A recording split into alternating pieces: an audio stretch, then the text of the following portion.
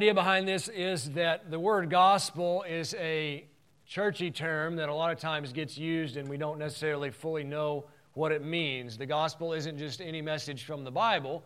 It's a specific message about what Jesus did for us in His death, burial, and resurrection. And Romans 1:16 says that if you understand the gospel, that has the power to bring salvation, which is deliverance, healing, protection, and provision, into every area of our lives. And so salvation is available in eternity, but also right now. What Jesus did for us affects eternity and it affects our present. And so we're very thankful for what Jesus did on the cross for us, and it's important that we understand exactly what that was. So we've done 2 messages in this series. This will conclude it because next week Pastor Greg will be here. There's a lot of things on my heart this morning that I want to cover. I won't be able to do it fully, but luckily we have this commitment that I'll be here for like 30 and 50 years. So we'll just do it at a later date. But anyway, the 2 points that we've made the previous 2 Sundays are that, number 1, you are now right with God through faith. We said that's a big deal because many people are still trying to be right with God through their works, through some religious effort, through going to church or reading their Bible or fasting or praying. And I believe in and practice all of those things. I'm the pastor. If I didn't show up, it would be pretty negative on Sunday morning. But I don't show up to get right with God. What makes me right with God isn't what I do. What makes me right with God is what Jesus did. That's a simple truth, but we need to go back over it and remind ourselves of that. Number 2, last week we talked about, or letter B there on your notes, you are a new creation. You really are a new person. You've been changed. If you've accepted Jesus on the inside of you, your spirit was born again, and He was transformed. Ephesians 4:24 says that you've been recreated in righteousness and true holiness. So it's not a philosophical conversion. It's not just something I change in my mind. It's a real transformation that occurred on the inside of me when I accepted Jesus. We said that's what separates us from really any other religion. Most other religions are about changing the way we think and following a prescribed set of behaviors. Now, there are Christian behaviors that are good, but those things don't make us right with God, and they don't really define Christianity. It's been said a million times, but it's still true. Christianity is not a bunch of rules. It is a relationship with a person named Jesus. Those were the points we made previously. What I want to do today is, and if you ought to just float out of this Sunday, when I learned this truth, it changed my life. It altered. It is one of my just most precious things I have ever learned. And what we're going to talk about this morning is what it really means to be forgiven. What does it really mean to be forgiven? Colossians 2, verses 13 and 14. And you, being dead in your sins and the uncircumcision of your flesh, has He quickened. That doesn't mean He made you faster. It means He made you alive. Together with Him, having forgiven you all trespasses. How many trespasses, how many sins did He forgive you? All of them. When and how did He do it? He said He did it by blotting out the handwriting of ordinances that was against us, which was contrary to us, and took it out of the way, nailing it to His cross. Letter A there, all sin was paid for and forgiven when?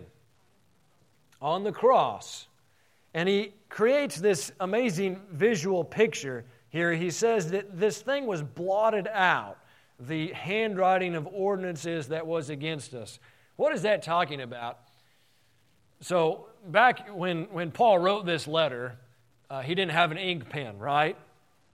He had parchment, and he likely had a little thing of ink and a pen. And you would dip the ink in there, and then you'd write a little bit, and then you get some more ink and all this kind of stuff. And what an interesting thing about that is the ink didn't set immediately, and so you could get some water and you could get a cloth or something to blot the ink out. Does that, you follow me? So I get some water and I wash the ink off there. So if I made a mistake, I could blot it out. I could rewrite something. And what he's saying here is that there was this handwriting of ordinances. Now, if you go back to the original language and look at what that means, and you look at different translations, basically it's saying this. There was the Mosaic law, which said don't do this, don't do that, do this, do that. And then there were all these curses and punishments that were associated with the law. And we've read a lot of those. They're in Deuteronomy 28. So leading up to Deuteronomy 28, there's all these laws. Do this, don't do that. And then Deuteronomy 28, there's all these punishments that are associated with not doing the stuff he told you to do. Everybody with me? So what is he saying here? He's saying that there was all this stuff that was written down, and it was specifically against you. It was against you personally. So there was a law that was written down about you're not supposed to do this, you're not supposed to do that, you are supposed to do this, you aren't supposed to do that. And then when you failed, it's like there was this warrant out for your arrest.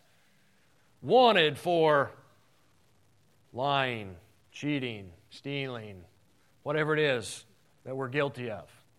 Idolatry. Wanted for.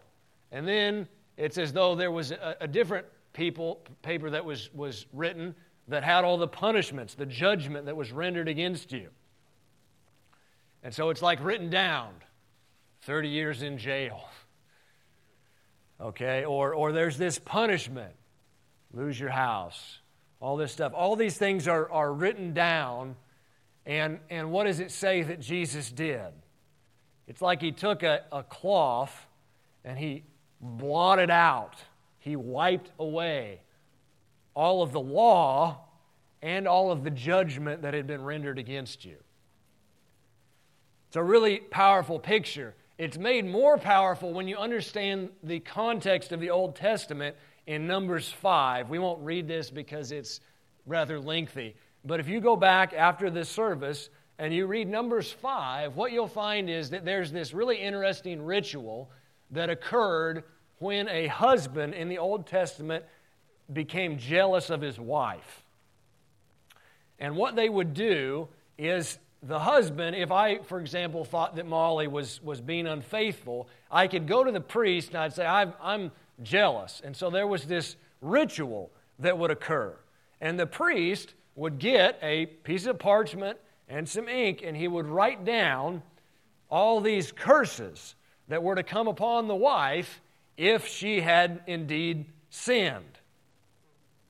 And then they would take this bitter water and they would blot out the curse into this drinking water. And then the woman had to drink that water. She literally drank the curse. And if she was unfaithful, it would make her sick, but if she wasn't, she would be fine. This curse would bring judgment. But they would, you follow the picture, they would take this ink, this written curse, they would blot it off into this water, and she would drink it. The Bible says we're the bride of Christ. I don't know about you, but I haven't always been faithful. But what Jesus did is when this curse, so what did he do? This context here is talking about that it's as though Jesus went with you, and Jesus is your husband, and he went before God, and they blotted out the curse that was supposed to enter your body and bring death and judgment and pain and suffering to you. But instead of allowing you to drink it, he took the cup and swallowed every ounce of that curse in your place. He blotted it out, and then he drank it, so you don't have to. Man, that is good news. That's the gospel. And beyond that, that's about the most romantic thing I think I've ever heard. God is passionately in love with people. So he drank all of the curse. Galatians 3:13 says that he became a curse for us. That's your blank. He ingested that curse for us.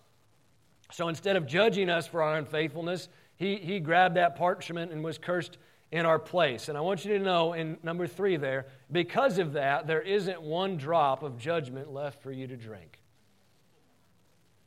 Because he drank it all. Well, that makes me happy. Now, here's a fascinating thing to think about. When did this occur? When did he drink that? He said, I've got a cup of judgment. I've got this cup that I've got to drink. When did that happen? 2,000 years ago. It happened before you were ever twinkle in your father's eye, right? Years and years before you were even thought of. That means that when Jesus drank that cup of judgment, when he became sin for you, he had to become not just the sins that had occurred, but the sins that would occur. Right? Because he died 2,000 years ago. So your sin, which occurred 2,000 years after Jesus' death, it was still somehow in that cup that he drank. I don't understand that, but that's what the Bible teaches. Because if it wasn't, we'd all be in a big mess. Jesus would need to come down and die again. But all that judgment was done and dealt with and paid for at the cross. So number 2 says, because all sin was dealt with 2,000 years ago, this means that Jesus paid for everything leading up to the cross and everything afterwards, including things you haven't done yet. Letter A, in Christ, your past, present, and your future tense sins are all paid for and forgiven. Now this when I heard that, I thought that can't be right. That's got to be wrong. Because I'd been taught that wasn't the case. And I'm going to show you this in the Scripture in just a second, but I wanted to say it first. I'm going to spend the rest of the time here just trying to help you to wrap your mind around this concept. But I want you to know, and we have people that disagree with us about this, and I love and honor those people, but I want you to understand that when you sin now, it is not a new affront to God that Jesus never heard of or never thought of. It's not some new thing that has occurred that there has to be some religious ritual in order for it to be cleansed and forgiven. Because it was already dealt with 2,000 years ago. Now, Max, how do you prove that? Surely that can't be right. Well, it is right. And I'll show it to you. Turn over to Hebrews chapter 9. In order to understand the book of Hebrews, you really have to have some clarity about some stuff that went on in the Old Testament. In the Old Testament, they had a strategy for atoning for sin. And the word atonement, if you look it up in the concordance, it actually means to cover or to hide. So in the Old Testament, they were continually, by doing these rituals, covering their sin. It's interesting, the word atonement doesn't really even appear in the New Testament. It only appears one time in the King James Bible, and it's actually a poor translation. It should be reconciliation. And I'll show you why in a little bit. But they were trying to cover their sin. And so the way that they did this was once a year they would have this thing called the Day of Atonement. And there would be a lot of these rituals. The priest would offer the blood of a bull for himself, and then he would get a goat and kill it, and then he'd get another goat, send it to the wilderness. But it all climaxed in this moment where the high priest would take the blood of a goat, and he would go into the Holy of Holies, this special tent where God lived, And he would go in there and he'd sprinkle the blood on the altar.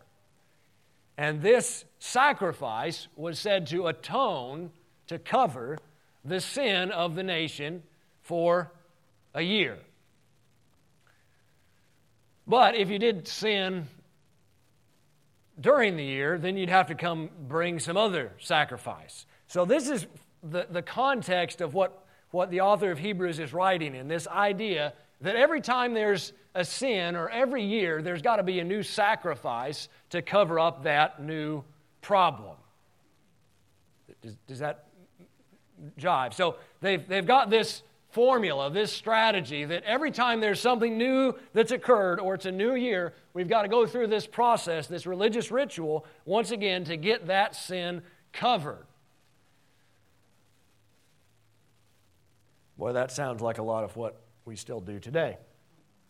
Hebrews chapter 9. So that's the context for this verse. Look at verse 11. So this is the difference between what the high priest did and what Jesus did. But Christ being come a high priest of the good things to come by a greater and more perfect tabernacle. What he's saying there is Jesus didn't go into this physical Mosaic tabernacle. He went into heaven, not made with hands, that is to say of this building, neither by the blood of bulls and calves, but by his own blood he entered once into the holy place, having obtained eternal redemption for us. How many times did Jesus enter heaven? Does he need to enter heaven again every time you sin? No, because what he did, what he accomplished was eternal. It spans all of history past and all of history future. Turn over to Hebrews 9, verse 20 through 24. Or 24 through 28, excuse me. He reiterates it. For Christ is not entered into the holy place made with hands, which is the figures of the true. Again, he didn't go into the Mosaic tabernacle, but into heaven itself, now unto appear in the presence of God for us. Nor yet that he should offer himself often, as the high priest enters the holy place every year with the blood of others.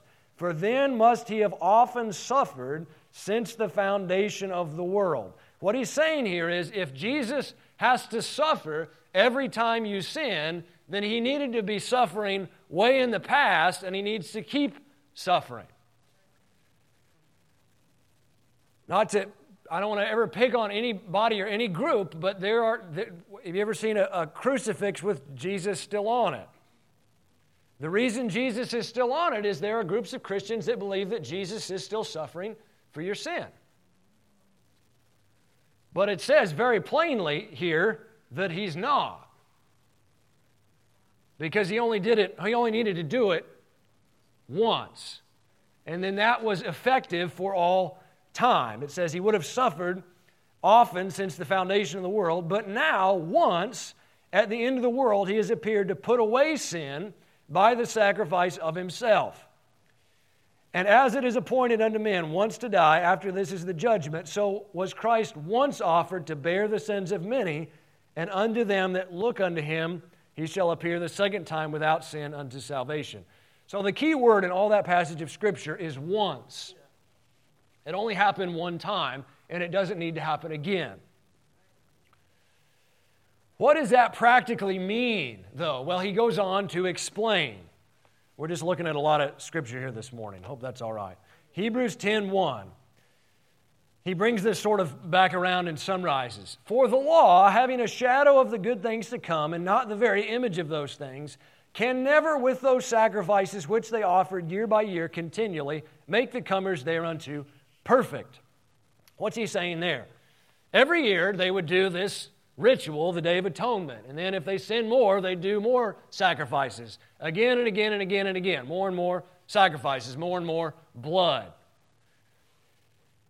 But did that ever actually help them? It says it never actually took away their sin. It says it can never make them perfect. And so in doing this ritual over and over again, there's a remembrance that, hey, I'm still a sinner. I'm still messed up. And he says, for then would they not have ceased to be offered. In other words, if those Old Testament sacrifices would have worked, At some point, they would have paid off the debt, and then they could quit doing it. It's like my house payment. How many of you pay your house every month? I keep paying that thing. I'm actually making progress. At some point, I'll have the thing paid off, and I won't have to make that payment anymore. But what he's saying here is that these sacrifices that the Old Testament saints were offering, they didn't actually do anything. They weren't adding up. They weren't compounding. They weren't getting to a place when they wouldn't have to be offered anymore. For would they not have ceased to be offered, because that the worshipers, once they were purged, should have had no more consciousness of sins. The worshipers, he's saying, hey, if there was something that could once and for all pay off sin, then you wouldn't have to think about your sin anymore. Just like if I could get somebody to pay off my house, I wouldn't get that bill every month and I wouldn't think about the house payment. I wouldn't live conscious of this debt on my house. The point he's making is Jesus, one time, once and for all, paid off all sin. It's not like the Old Testament where there's this continual covering and this continual need to get this new thing back under the blood, back covered up. Because once and for all sin was dealt with. And so to live as a Christian, continually aware of all of your failings and faults, to be continually reminded of that is not normal. It's actually not healthy. Now, when I heard that, I thought that can't be right, because it seemed like a lot of the stuff I'd been taught was expressly designed to remind me about what a terrible person I was and all my sin and failure. Okay, and I had been thought that feeling condemned about who I was, that was the path to holiness. That the more bad I felt, that the holier I'd live. But what I found was, the more condemned I felt, the worse I lived.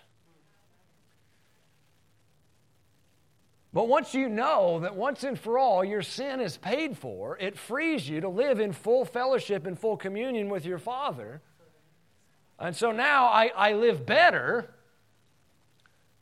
Andrew Womack says, accidentally than I ever did on purpose. And that's the truth. Now, verse 4, let's read verse 3 and 4. But in those sacrifices there is a remembrance again and again of sins made every year. For it's not possible that the blood of bulls and goats should take away sins. I hope you're getting this. He's trying to make a contrast. He's saying if there's something in your life that's continually reminding you of your sin, that's old covenant. That's not normal for a Christian.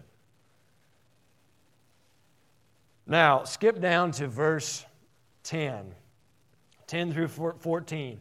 By the which will... So he's talking about the last will and testament of God. Jesus wrote out a will, and then he died so it could be enacted, and then he rose from the dead to be the executor of the will so that he could make sure it be carried out right. And it says, by the which will we are sanctified through the offering of the body of Jesus once for how long? All. And every priest stands ministering daily, oftentimes the same sacrifices, which can never take away sins. But this man, after he'd offered one sacrifice for sins for how long? Forever. Sat down at the right hand of God. Why is Jesus sitting? See, he's done. He doesn't need to offer any more sacrifice for sins. When he said it was finished, he actually meant it. For by one offering he has perfected for how long? Forever them that are sanctified. This raises a lot of questions, which I'm not going to have time to answer this morning. But I want to, and I will answer them. But I want to just illustrate this for you, if you could get these out, Josh. The point I'm trying to make, letter G there, is that sinning doesn't change your righteous position with God. Sinning is a problem because it hurts your heart towards God. But God stays consistent toward you regardless of what you're doing. And when you sin, it's not like there's some brand new thing that has to occur to get your sins forgiven. because it was already taken care of. So I saw this illustration years ago, and this really, really helped me. So this chair represents all the sins in your past. This chair represents all the sins in your present. This chair represents all the sins that you will commit. In the Old Testament, when they'd offer these sacrifices, they'd cover up, they'd atone for your past sin. And so that was good, right? But then there'd be, I just did something else. So then I got to go through another religious ritual, and I got to cover up this new sin. Buddy, with me? Now, but here's the thing. Are these chairs still here? They're just covered up, but they're still here. And then I do another sin, and so then I got to go do another ritual. I got to do something else. I got to have the pastor pray for me. I got to give in the offering. I got to sit on the sideline. What I would do is I thought, I'd sin, and I'd think, well, God's upset with me for a couple days, surely. So I'll just leave him alone for a little bit, let him cool down, and then I'll go back. That was my religious thinking, my religious ritual. But the idea is I got to cover up my sin. And I got to keep doing it as I sin. But Jesus, come here, Jesus. Jesus came, and once and for all, he didn't, everybody give Jesus a round of applause. He didn't just cover up the sin. He took your future sin and your present sin and your past sin, and he just stacked that whole thing up and carried it away. So that's encouraging. Now, I'd applaud that. So this means that you no longer have to live sin conscious. Number 3 there. Being sin conscious, continually thinking about all the stuff that you've done wrong or will do wrong, doesn't help you. It doesn't help you grow in your relationship with God. Focusing on your sin and failure is not a recipe for success. Romans 8:1 says, "There is therefore now no condemnation to those who are in Christ Jesus, who walk not after the flesh, but after the Spirit." I would explain that last phrase if I had more time, but suffice to say that condemnation is not the normal state for a believer. It's not normal. So if you feel that way, doesn't mean you don't need to feel bad about it. Don't be condemned about feeling condemned. What I'm saying is, quit feeling condemned. Because when God looks at you, does he see any sin? No. Why? Because it was all taken away. When was it taken away? 2,000 years ago. Now, does that mean that everybody's saved? Of course not. You still have to accept what Jesus did for you.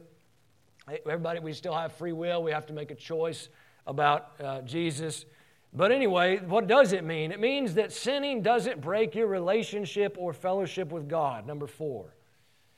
I can't tell you what a big deal that was in my life. I believed for years that if you had sin in your life, I didn't think I was on my way to hell, but I thought that, there's a scripture. In the Old Testament, David said in Psalm 66:18, that if I regard iniquity in my heart, he won't hear me.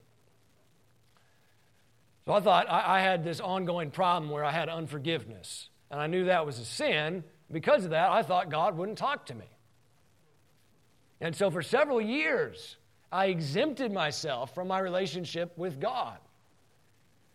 Because I thought I needed to have everything straight and cleaned out to be in relationship with my Father. And that is a lie.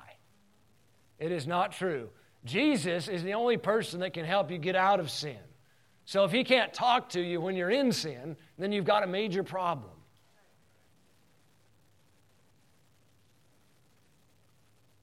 I hope that encourages you.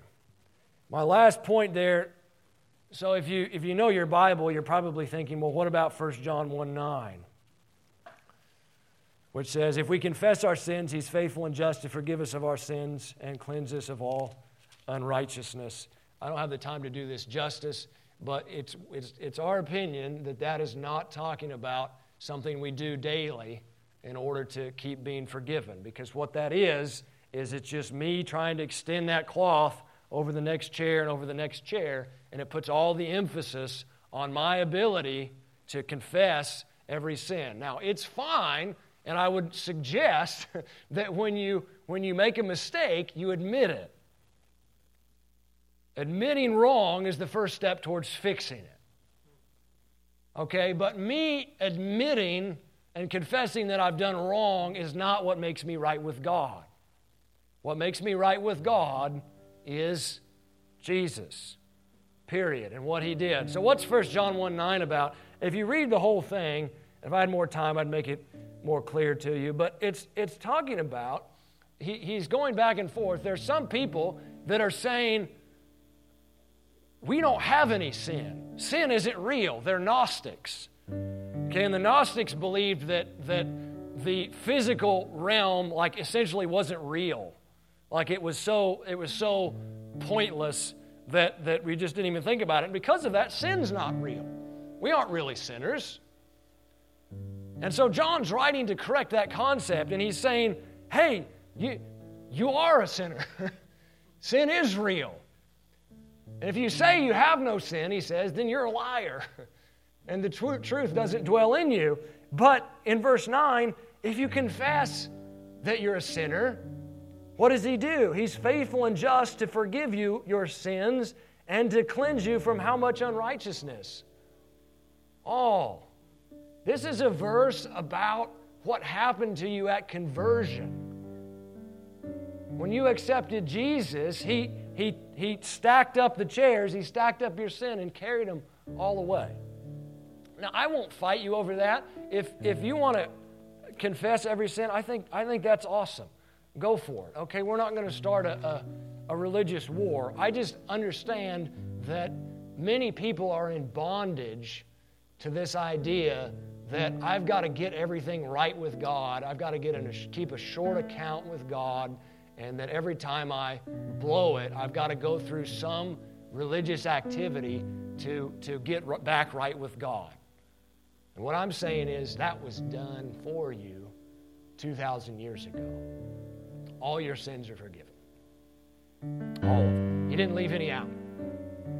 Thank God. Amen. Let's all stand.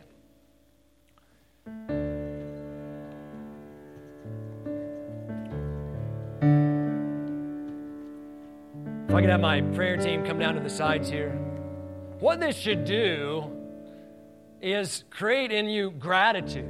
I'm so eternally thankful for this. It doesn't make me want to go live crazy. It makes me want to live for Jesus even more because of what He did for me. And I recognize that I can go to Him at any time, even in my worst moment, and He's still for me. In fact, He's already made provision for me. He's already forgiven me. He's not mad.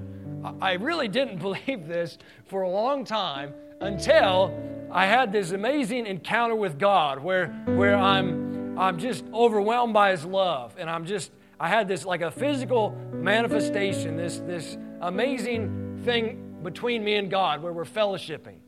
And then like 20 minutes later, I went and did something stupid, like a direct act of rebellion against God. Now you'd think, how on earth could you do that? You just had this amazing experience with God. And the reality is we live in a flesh, and sometimes we do stuff that's stupid.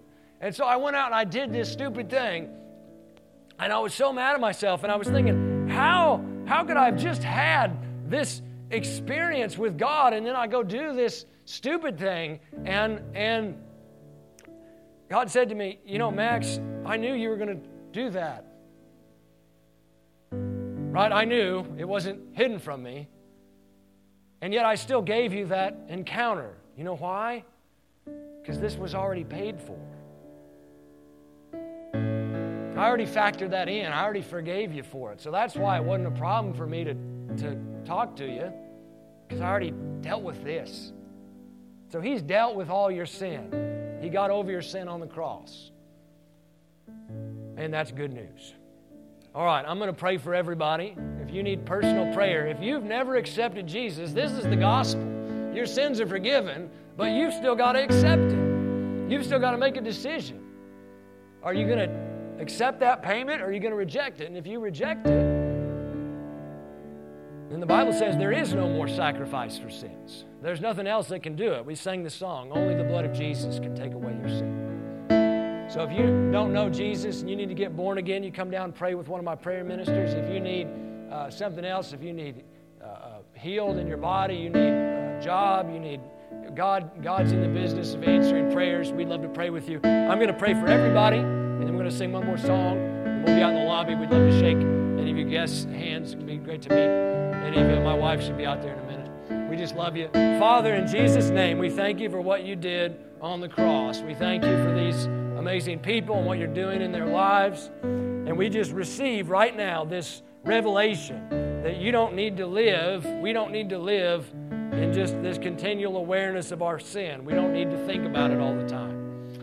And we're just thankful for that. We just receive your love in Jesus' name. Amen.